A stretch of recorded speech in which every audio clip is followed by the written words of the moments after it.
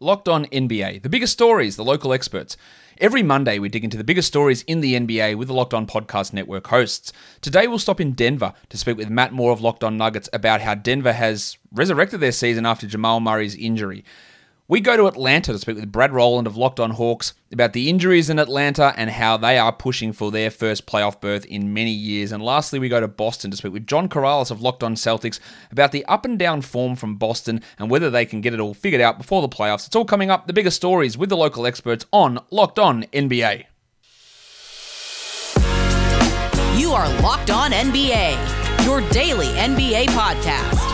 Part of the Locked On Podcast Network, your team every day. Hello and welcome back to another week of Locked On NBA. I am your Monday host, Josh Lloyd. I'm also the host of the Locked On Fantasy Basketball podcast, and I'm the lead analyst at basketballmonster.com and at Yahoo Sports Australia. Today's episode is brought to you by Rock Auto. Amazing selection, reliably low prices, all the parts your car will ever need. Visit rockauto.com and tell them that Locked On sent you. All right, we got a lot to talk about today, so let's get to it. Now, let's bring in one of the hosts of the Locked On Nuggets podcast. Matt Moore is here with me to talk about the team that, Matt, is the hottest in the NBA. Somehow they are 9-1 over their last 10 games, and that's without Jamal Murray, that's without Will Barton, but they are still rolling along. Now, the obvious answer to the question of how they're doing it is the big guy in the middle. But is there any other reason of how they've been able to not resurrect their season, but keep it rolling and actually improve on where they were from prior to those injuries? Yeah, I think when you look at it, there's probably two reasons that you can kind of zero in on. One is the ascendance of Michael Porter Jr., who was on a hot streak really the month before the Aaron Gordon trade, has continued it after the Aaron Gordon trade, and has stepped up even more with Jamal Murray out. He's comfortable taking more shots, and he's doing it really efficiently. This is the big key, is when you look at Porter's numbers, don't just zero in on the scoring and the rebounds. Pay attention to how efficient he has been, both from the field and three-point range. I mean, the kid's efficiency is absolutely through the roof. The other thing you have to look at is the defense. This has not been a good defensive team. Their key identity is not going to be a good defensive team, but they've had to adjust that way, and their bench has been absolutely lights out. Paul Millsap has something like a 75 defensive efficiency over his last 10 games, much of that without Murray. You've got PJ Dozier has stepped in and played great. Austin Rivers off the street. He and Shaq Harrison together have played absolutely magnificently defensively this season in this little stretch of games. And if you have Jokic and Porter holding up the offense with how efficient the entire offense is with them on the floor, and then you have these bench units locking down on defense, it's been a good formula for them to get wins. The Porter one's really interesting because this is a guy he's a 44% career three-point shooter, and I don't think that everyone would understand that or realize that, and he's actually shooting at a better clip now. I think it's at like 50% over the last 2 weeks, but he just doesn't miss from out there, really. When you consider it, we talk about elite three-point shooters and guys, Steph Curry's name will come up, and Klay Thompson and those sort of guys, but we don't really consider Porter in that area, but he's at 44% this season on 7 three-point attempts per 36 minutes. So it's not gigantic volume. It's not 10 per 36 like we see Curry doing, but it's still pretty handy. And the fact that when he gets the ball, you just feel like it's going in is just added that extra level to the Nuggets and their offense. Let's go to the other key part, I guess, of this is Nikola Jokic. Of course, he is driving so much of this. Is there any doubt in your mind, Matt, that he is the NBA's MVP? No, and as far as who should win, I've been there for about probably a month now, just based off of the overall season performance. And then the only question I have is whether he would win, given that I think that there is reticence among some voters. I pay a lot of attention to the various voting blocks that make up the MVP award. You look at it and you think, okay, there's beat writers, and then there's analysts like Zach Lowe. There's national TV personalities like Rachel Nichols. You got former players and broadcasters. They're all kind of have their own approach on it. I think the beat writers are going to be very heavily in Jokic's favor. I think the analysts are going to be very heavily in Jokic's favor. I think the former players have shown that they're pretty heavily in his favor. Reggie Miller has talked him up considerably as an example. And so it really just comes down to, I think, the national pundits, who I do think have had a little bit of resistance because they don't want to get tabbed with making the wrong pick. There's a lot of reluctance about the Russell Westbrook decision a couple of years ago. One of the arguments has been like, are you going to regret picking Jokic over other players when you look back on it because of some sort of idea of the conceptual greatness of Jokic? But he's played so well. He's playoff bona fide. He's played in every game. He's lifted the team up. And now the Nuggets are actually right there, tied or slightly ahead of, depending on when you listen to this, with the Philadelphia 76ers. And so you can't really make the argument for Embiid on the winning purposes either, just because the West is tougher. So Jokic is going to win MVP. The betting odds reflect that. Sentiment reflects that. And most importantly, I think you ask people in the league who a lot of the beat writers and analysts will rely on. One executive, I asked this about a month ago. I was like, hey, who do you think is the MVP? And he said, wait, can I ask you a question? And I said, sure. And he said, why are you guys trying to make this into a thing? It's Jokic. It's been Jokic. We all know it's Jokic. Everyone knows it's Jokic, except for the media. Why do you guys keep trying to make this a thing? Look what the guy's done. And so I think that sentiment will trickle down, and Jokic will be selected the MVP. Yeah, I think he almost has to be. Like, we heard arguments, say when Embiid went down with that knee injury 6 weeks ago, whatever it was, look at the Nuggets record. It's so hard to give it to you. If he's so good, why are they the 7th seed or the 6th seed, wherever they were at that point? But again, as you said, like, that argument doesn't hold water. They are sitting, 2.5 games back from the Suns at the time of us recording this in the 3 seed. They've just jumped ahead of the Clippers with that win in the last game, and they're flying at the moment. So, availability, that's the check. The individual stats are there, the impact metrics are there, and now the team record's there. It'd take a pretty big, logical leap to be able to remove yourself from voting for him at this point, and that's obviously awesome for the Nuggets. Now, there's been some skepticism with Denver, I guess here, Matt. It'll be the last question we go through here about, they're playing well. Jokic putting up big numbers, but without Jamal Murray, do they have an extra gear? What do they do in the playoffs now? Is this level of play that we're seeing now, do you look at it and go, well, okay, in the playoffs, that's great, but can they push it further? Or is this like, we're playing well now, but when it comes down to it, if we have to take on the Lakers in the first round of the playoffs, where does Denver sit there? Yeah, I think the seeding is going to be important. There's a whole bunch of scenarios on how this works out. If they face Dallas, I do think they get out of the first round. I think they got a pretty good chance in the second round. I think Utah is definitely looking at them and probably a little bit wary after what happened last year. This Jazz team is much better than last season, and the Nuggets are not as good without Murray. But Jokic just manages to break Rudy Gobert's defensive scheme so much that's a problem. Same thing with the Suns, I think. I think the Suns have a lot of issues with them. But if the Nuggets were to face the Lakers, you have to have Jamal Murray, because you're going to have games where nothing is going right, everything is super physical, and you need Murray to be able to step up and just hit tough shots. Without him, even with how Porter's played, I don't know that they have enough. They'll be underdogs in almost any series that they play outside of the first round, and maybe in the first round as well. I will say this, though. Don't expect the Nuggets to roll over. I'm not saying that as somebody that covers the team. I'm telling you objectively, after covering this league at 12 years, this team thrives under conditions of adversity like very few teams I've ever seen. Do not overlook the Nuggets. You can beat them, but you have to take them seriously, and you have to keep the pedal down, or they will absolutely take you to the shed. Yeah, we saw that in the playoffs last year, the amount of comebacks that they had, and even now, like, faced with that adversity, season's over, what are they going to do? Murray's out. Like, no, they'll just win 9 out of the next 10. And we see that continue and players step up. And you have players who are playing key roles, like Paul Millsap, you mentioned, who now just can come off the bench and just do his thing in limited minutes, while Aaron Gordon fills that spot in the starting lineup. So while you lose that depth at guard, like adding Aaron Gordon is, I think, people look at that and go, well, they're without Murray, but you add that extra piece in, which would have been great to have them both there, of course. But having Aaron Gordon in there to just solidify that defense and let those other players do their thing has been massive for this team. Matt, everyone can hear your thoughts on the Nuggets over on Locked On Nuggets throughout the week and heading into the playoffs. Thanks for coming on Locked On NBA with me. Anytime for you, man. Take care. You're the hiring expert for your company, and what you really need is help making your shortlist of quality candidates. You need a hiring partner who helps make your life easier. You need Indeed. Indeed is the job site that makes hiring as easy as 1, 2, 3. Post, screen, and interview all on Indeed.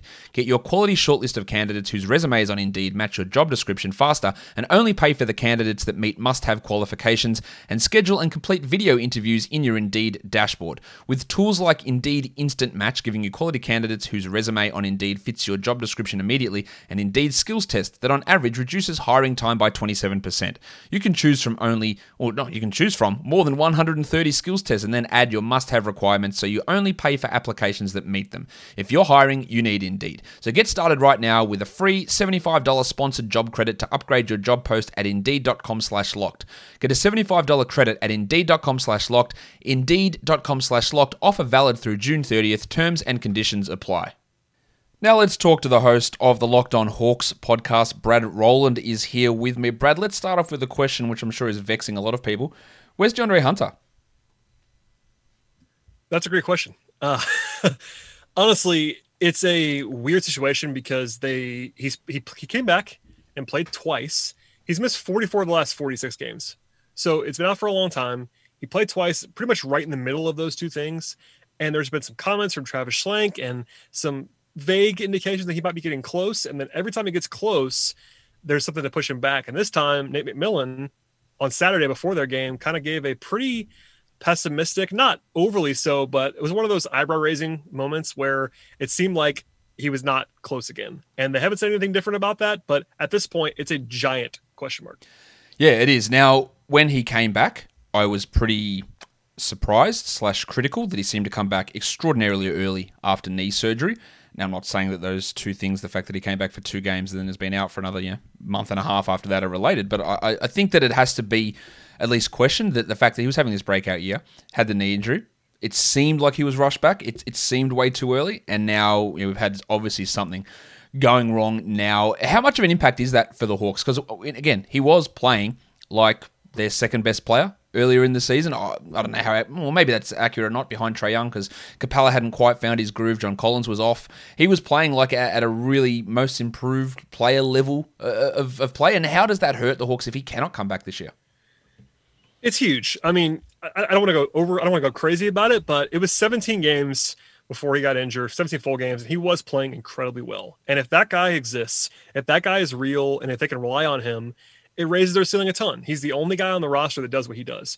And that is intriguing, especially in a playoff setting. A guy who's 6'8", a two-way guy, can create his own shot, play defense, no weaknesses, really, like no huge ones anyway. So, that raised their ceiling. And the entire season since then, like the last back half of the season, I've been saying, if DeAndre Hunter comes back and all these like caveats. And now we're at the point where they have 7 games left as we talk, and we don't know if he's coming back. And that is interesting because they've made it work. They've actually played quite well for the last few months without him. But I think everyone agrees that their ultimate ceiling, both for this year and the future, is tied to DeAndre Hunter and how good he actually is and him actually being available. So it's big. I mean, I don't want to make it sound like they're losing Trae Young and they'd be rudderless without him, but it's a big loss, especially in a playoff setting when you figure that a guy like that, a 6'8", two-way forward, is kind of what everybody wants, and not having that guy is big. Yeah, it is. Now, and the Hawks aren't, they're not particularly rolling at the moment. They won their last game against the Bulls, but 3 straight losses prior to that, including a absolute stinker against the Pistons. And they're 5-5 over their last 10, which out of the top 7 seeds in the East is the worst of the last 10 records that are out there, albeit by 1 game. But still, it's not ideal. They currently sit in the 5th seed, a game behind the Knicks. Do you think that they, in terms of playing the seeding game, is there any concerns about where they sit? Are they desperately trying to stay in that 5-6 so they can avoid Brooklyn or Philadelphia up top? How do they think they go against the Bucks if they fall to the 6th spot? Is it just like we need to actually fight here and keep in the 5 slot? I think their identity under McMillan, who is known for this even before he got to Atlanta, is just kind of fight every game and not really take games off and grind and be that kind of effort-driven team. And it's worked. I mean, McMillan's had a great record in Atlanta so far as he's taken over. And I think they're trying to do that all the way to the end here. And the schedule's pretty favorable for them too. Coming into this stretch, like everyone talked about this, including me, but the end of the season schedule for the Hawks has been pretty soft. The last 7 of the last 8 are at home. The last 4 are very easy on paper. So that's a big factor. And I think in the standings, number 1 goal is avoid the play-in. I think this team being guaranteed an actual playoff series would be big because they're still growing. No one is under the assumption they're going to win the title this year. So getting in and actually having a full playoff series to compete would be big. And I think a secondary goal, but if they're in the 4-5, they can win. And I think they believe that. Obviously, if you're dropped down to 6, 7, 8, no one's going to pick them against the Bucks or the Sixers or the Nets. But if you're playing the Knicks, or even if you're playing the Celtics or the Heat, I think the Hawks are kind of a live. I'm not even sure they're underdog against the Knicks, but a live dog in any of those series. I'm not going to necessarily pick them, but if you're in that 4-5, a lot can go right for you to make at least get one series. And it may not sound like a lot, but if you win a playoff series with this team on the way up, it'd be pretty important, I think. Let's talk some good things because we've been bit down there on the DeAndre Hunter talk and maybe slipping, but let's talk about a guy who came across in the off season. I thought he struggled a little bit to begin the season, then suffered a knee injury, but since he's returned, Bogdan Bogdanovic has been dominating, really. Like, carrying the team with plenty of players out when you're dealing with the absence of John Collins and DeAndre Hunter and Cam Reddish and Chris Dunn and Tony Snell, a whole bunch of wings out, and then Trae Young at times was out, and Bogdanovic has been playing at a level that he hasn't really gotten to in the NBA before. Look, how important has he been to this resurgence under Nate McMillan, and is anything about it unsustainable? I think he's been incredibly important. Honestly, going back to Hunter, Bogdanovic stepping up and being healthy as Hunter was out was enormous because they needed a number 2 creator on the perimeter, and Bogdanovic has been that. He's averaging 17 points a game since he came back from the injury. That's 29 games. He's been hyper efficient. And if you want to find one thing that's probably a little bit unsustainable, is they shooting 43% from 3 in that run, and that's a little bit high. Even the last couple games, he's kind of had some regression. He actually led the East in threes in April, like by a lot. He was like pretty much scalding hot for the entire month, and he's a really good shooter, but he's not quite that level of a shooter, so it's gonna come down a little bit. But him as a secondary creator, as a guy who's big and physical, can get in the mid-range, he fits in with McMillan as well, because Nate McMillan is not the most modern in terms of like shot profile stuff. He's not a dunks and layups and threes guy. He's willing to use the mid-range, and I think Bogdanovic kind of encapsulates that. So he's been huge. He's playing the best basketball of his career, and the Hawks have needed it pretty badly, and they kind of still do as this playoff run approaches. We haven't even spoken about Trae Young yet, who came back from a grade 2 ankle sprain in a week somehow. So there's something either a bit weird there. And I've said this on my podcast. He's either Wolverine or the grade 2 ankle sprain was probably a mischaracterization of the injury. Has he looked off at all since returning? Honestly, no. I mean, I'm kind of with you. Trae does have a rep for recovering quickly. I think he consistently beats timetables. So I don't know about the grade 2 thing either. For what it's worth, that was reported by Woj and not announced by the team.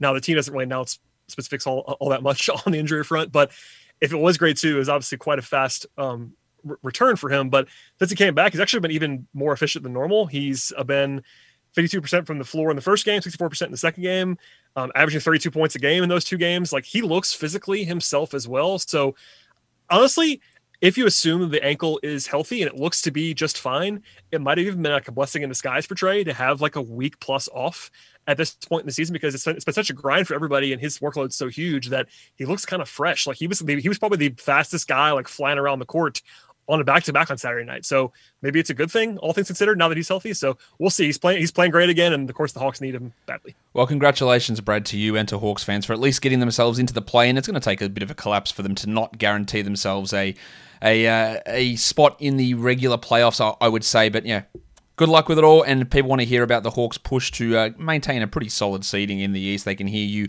over on Locked On Hawks. Thanks for coming on Locked On NBA with me. My pleasure. BetOnline is the fastest and easiest way to bet on all your sports action. Baseball season's in full swing, and you can track all of that action at BetOnline. Get all of the latest news, odds, and info for all your sporting needs, including MLB, NBA, NHL, and all your UFC MMA action. Before the next pitch, head over to BetOnline on your laptop or mobile device and check out all of the great sporting news, sign-up bonuses, and contest information. Don't sit on the sidelines anymore, as this is your chance to get into the game as teams prep for their runs to the playoffs. Head to the website or use your mobile device to sign up today and receive your 50% welcome bonus on your first deposit by using our promo code LOCKEDON. BetOnline are your online sportsbook experts. Built Bar is the best tasting protein bar ever. No longer do you have to suffer through eating protein bars that taste like cement. Built Bar tastes just like a candy bar covered in 100% chocolate. They are soft and easy to chew, and the flavors are amazing. And they're also great if you're a health-conscious person who's looking to lose or maintain weight, because these bars are low calorie, low sugar, high protein, and high fiber, and they're great if you're on a keto diet. The cookies and cream bar has 17 grams of protein and just 130 calories, 4 grams of sugar, and 4 grams of net carbs. So go to BuiltBar.com and use the promo code LOCKED15, and you'll get 15% off your next order. The promo code is LOCKED15 for 15% off at BuiltBar.com. Now we have the host of the Locked On Celtics podcast, John Corrales, is here. The Celtics, the up and down nature of their season continued on Sunday, John, as they go down at home to the Portland Trailblazers. But that's probably not the whole story there, because right at the end of the game, Jason Tatum, Jaylen Brown smashed into each other. Jaylen Brown let out a rather loud expletive at the end of the game, hobbled off the court. Tatum seems like he's okay, but I think we have to be a little bit worried here about Jaylen Brown, who came into this game nursing an ankle problem to begin with. Yeah, and it was the same ankle. It was the right ankle, so that was not good. That entire ending from the Tristan Thompson offensive goaltending that shouldn't have been called all the way to that play was about as disastrous an ending to what was a great game as you can get. And now there is concern because they have an important stretch coming up here, and every game here is basically a must win. This loss, even though it was understandable, I mean, Portland played great, but they're going to need Jaylen Brown to finish off this season. They've got a big series coming up against Miami. They've got a game against the Knicks, and right now the Celtics are in 7th. They want to avoid that play-in tournament. So losing Jaylen Brown for any stretch of time now would be very, very difficult. Yeah, look, you mentioned that the play-in tournament, and I don't think people would, without looking at the standings, they just think, the Celtics, they're fine. They're top 4, top 5 seed, but they're not. Like, they are down here in the 7. They are half a game behind the Heat at the time of recording. They're probably, they're 2 games ahead of Charlotte, who's in the 8, and they're probably not in too much danger of slipping further than that, but they do not want to be in that 7 spot, because not only do you have to then face the play-in, but then you have to take on Brooklyn or Philadelphia up the top end of the standings, which is not ideal for a team that's been up and down for big chunks of this season. Boston now 5-5 in their last 10. What's the latest on Kemba Walker, who has missed the last week or so with a side injury or whatever they're calling it, oblique strain? Yeah. Like, where's he at? Because of course he had the slow start to the season. He's missed back-to-backs all year. Looked like he was going all right, and now we're dealing with a separate injury. Yeah. It just never ends. It's an oblique. It happened very weirdly against Charlotte, where he was closing out against Terry Rozier, and he just kind of stopped, and he felt something. And he's been listed as doubtful for the past couple of games, so he wasn't necessarily out, but they never expected him to play. But at least that's a sign that he can maybe be close. Before the game, Brad Stevens said that Kemba's going to try to go. And there's some hope that at some point this week that Kemba will be able to return. So it's not serious, but it is something that it's not something that's going to bring him back. He might miss the Orlando game. But yeah, it's a more of a nagging thing than anything serious. Let's talk a little bit more positively then. And I know it's hard when you've got Jaylen Brown and Jason Tatum collapsing in big heap at the end of a game and Kemba Walker's out. And we've had Rob Williams miss the last couple of weeks with a knee problem. Now he's back. But I think the positive we look at here from the Celtics is the recent play of first-round draft pick Aaron Nesmith, who had a go in the rotation earlier in the season, disappeared entirely. And now the last 3 games, I think he's playing at a really high level. He seems to have taken Romeo Langford's minutes. He's stepping up in situations where Kemba is out. So do you think this has made someone like Nesmith, who's shown defensive chops and offensive chops in these 3 or 4 game stretch here, is he someone who can be a part of the rotation and maybe even get playoff minutes? I mean, it's trending that way.